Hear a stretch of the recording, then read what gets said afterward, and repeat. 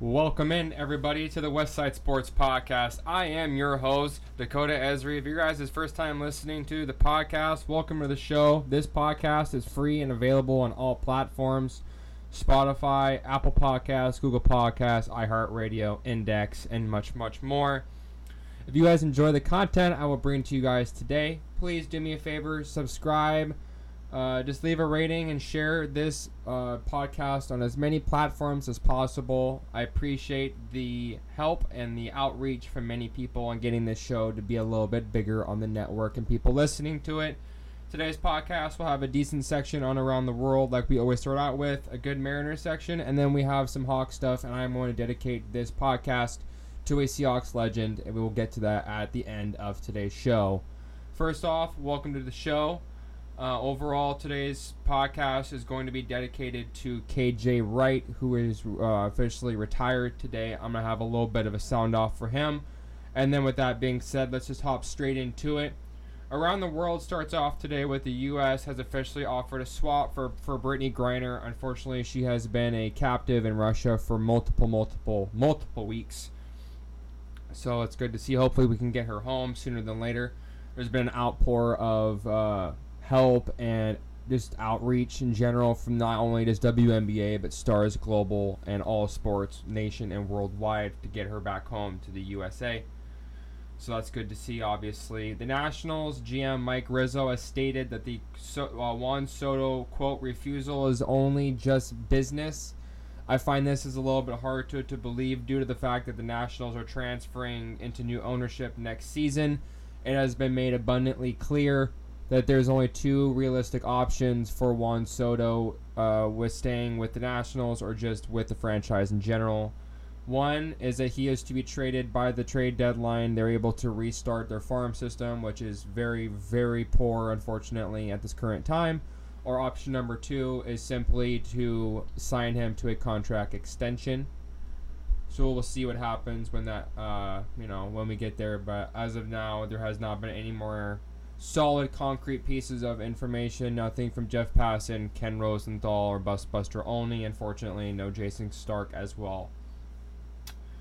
MLB draft had a draft pick, unfortunately,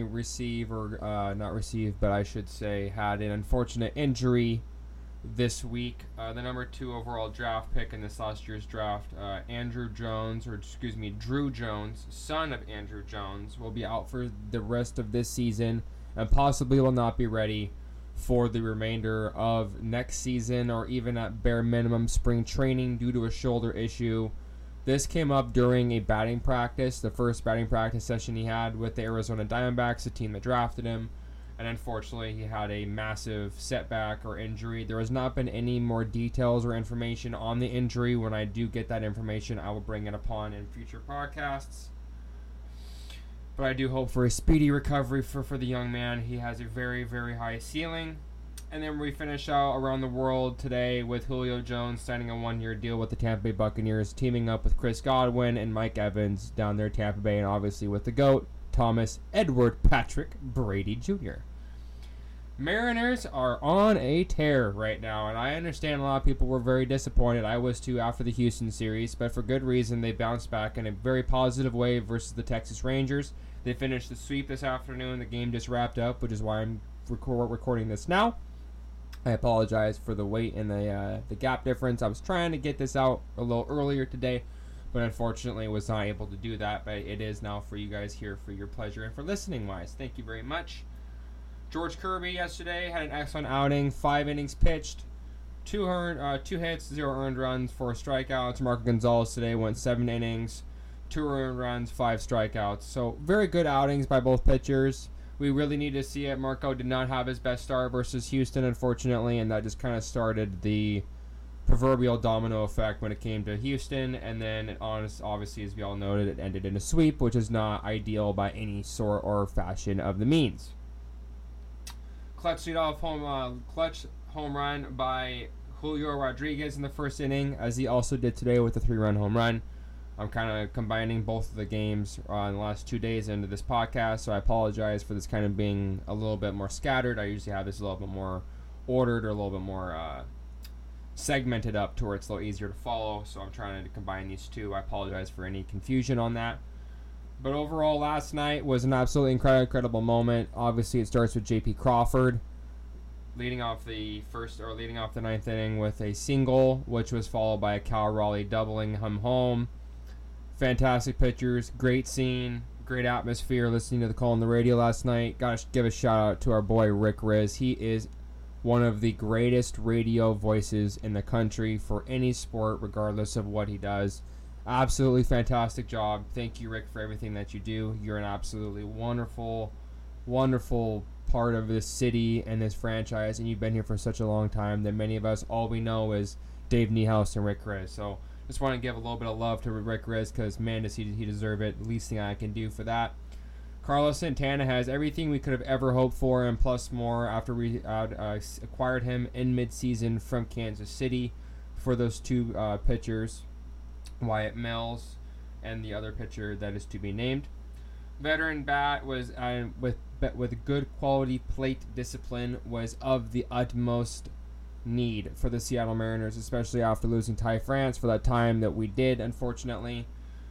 But he's just been an absolute savvy, clutch veteran who comes up in big opportunities and big moments and always delivers. And seems like every single time. I was there for the 2 home run game a couple weeks ago. You know, what he's able to do is not just for the lineup, not just for the locker room, but it's for allowing guys to come back from injuries on proper timelines. You know, we're looking at guys like Mitch Haniger, Kyle Lewis. They didn't have to be rushed to get back. They weren't having to press to get back into the major league lineup, because you have guys like Carlos Santana who are able to fill that DH void in that space inside the lineup. And it's just allowed us to get those guys healthy for a very vital second half stretch, and especially with the trade deadline coming in less than a week. I will be covering more trade deadline topics and just players that the Mariners could target on the trade deadline this upcoming Tuesday. So I will have more for you guys on that as we get closer towards the trade deadline. Today's pitching matchup was Marco Gonzalez versus John Gray. Obviously, we know Marco got the win today. We were able to get the sweep. This is great to see. Gotta get that momentum going. We're going to New York right now. The Yankees are having a rough time versus the Mets. Mets are playing great baseball right now. Pete Alonso, Francisco Lindor, Edwin Diaz, Mark Canha, Starling Marte, the list goes on. So as long as we can keep that momentum and keep Uncle Momo as my boy, Jake and Bump and Stacy. I almost said Jake and Stacy, but Michael Bumpus says, Uncle Momo is momentum, and I love the saying. I think it's kind of catchy, so I just kind of want to give him a shout out for that also. And as I started out the podcast today with, this is going to be a little bit, I'm going to do my best to not get choked up through this. This is just a bit of a hard topic for me to swallow, as the fact that KJ Wright has retired from football. KJ Wright, 230 career games, 11 seasons, 10 years with Seattle, 1 year with the Las Vegas Raiders. Was a great veteran addition for Las Vegas. Didn't have the greatest season, had 60 tackles, nothing overly flashy, which is able to kind of teach the next generation and just the next group of kids and young players into the league how he learned how to play football and the way he approaches everything, his mindset and his preparation and all that good jazz. So I just want to give him a little bit of love and a shout out on that today. Oh man, this is where it gets tough. 4th round draft pick, 2011, before Russell, before Bobby, all that good jazz. 992 combined tackles in his career. Absolutely incredible. 8 short of 1,000. I wish he could have hit 1,000. Don't know what that would have meant for his career. But it's not. That's not the point here. We're just honoring a Seahawks legend. 13.5 sacks, 6 interceptions. The man did every single thing in his power to always be on the field for his brothers.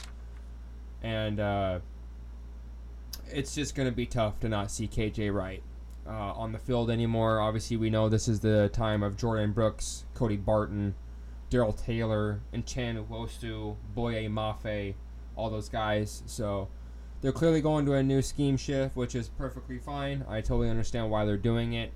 But overall, KJ, as a man, as a mentor, as a fan, as a member of this Seahawks community, I thank you from the bottom of my heart, man, for everything that you've done for this city, for this franchise, for the community, for the fan base.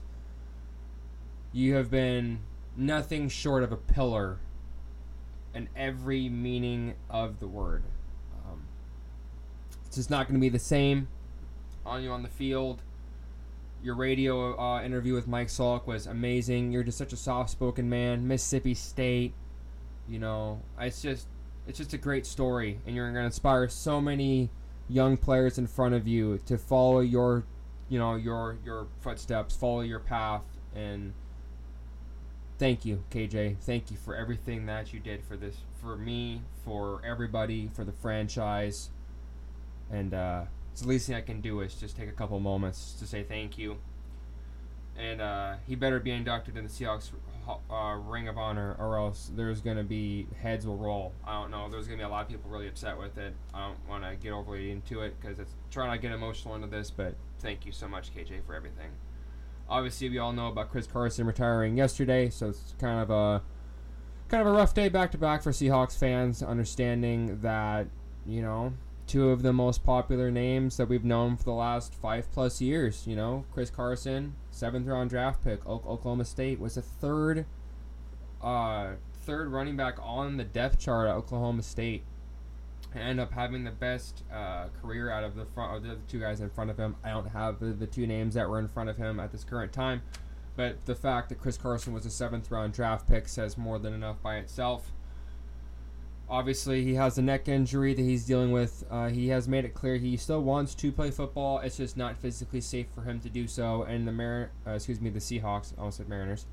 The Seahawks are doing by far the right thing in physically releasing him under the CBA due to his injury clause, which is going to allow him to accrue that extra money, that millions he can get back, and the clauses under the CBA for the NFL. For everything he's done, all the, putting his body on the line week after week, and all the hits and the punishment he took, the least thing that they can do is give him back what he's earned and deserved. DK Metcalf is in the building. There is an update that he is in the building, but will hold out. He is taking a similar path as to what Jamal Adams did and Dwayne Brown. He still wants to be established and known as a leader in this locker room, but he wants to be on the field. Unfortunately, this is a business, like I touched on with the Juan Soto comments earlier and around the world. So, I don't disagree with DK for what he's doing. I understand why he's doing this. This is a business. You got to make your money, especially when you're at that age, that age group or that timeline in your life, especially a wide receiver, where you gotta just take advantage and make hay with what you got.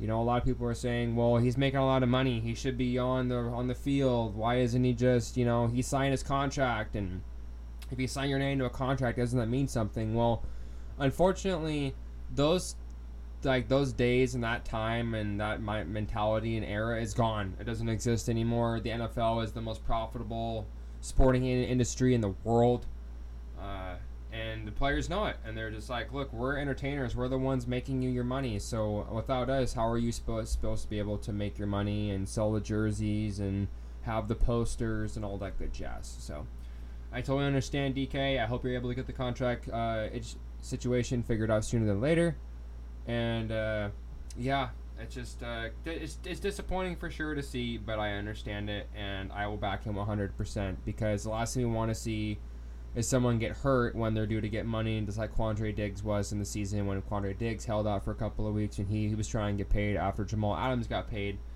and unfortunately Quandre Diggs got hurt, but the Seattle did the right thing, obviously, and re-signing Quandre Diggs, knowing the value of him and how good of a safety and player he is, especially with the scheme that Clinton Hurt is bringing into our defense this season.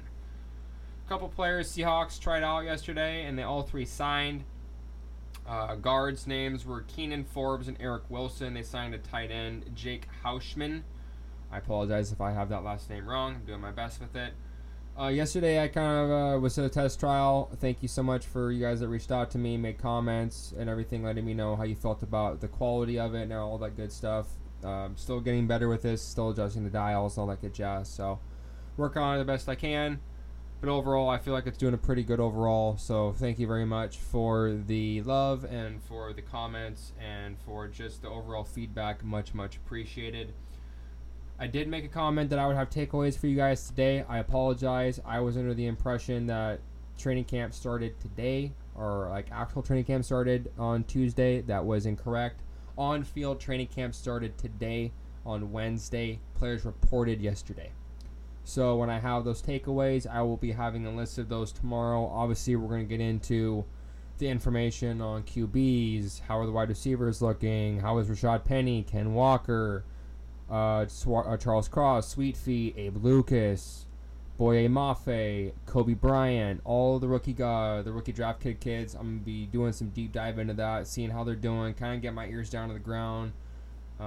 Recommend people who kind of want a more insight on specifically just Seahawks to check out Locked On Seahawks with Corbin Smith and Rob Rang. They do a great job. They're available on the same platforms as I am on Spotify, Apple Podcast, and Google Podcast. That is all I have for you guys today. Thank you so much for you guys for listening. Thank you for the outreach, for the feedback on previous podcast. I appreciate you guys for doing that. Glad that the audio volume is doing better. I will continue to tinker with this and kind of get it dialed in, but hopefully today's is a little less distortion and a little bit more clear. But overall, again, this podcast is free and available on all platforms: Spotify, Google Podcasts, Samsung Podcasts, Apple Podcasts, iHeartRadio, Index, all that good jazz. Thank you all guys so much for listening. I'll have another podcast up for you guys tomorrow. Great ball game today. As I always help out here with saying, see us rise. And most of all, now that we're in Seahawks training camp, go Hawks.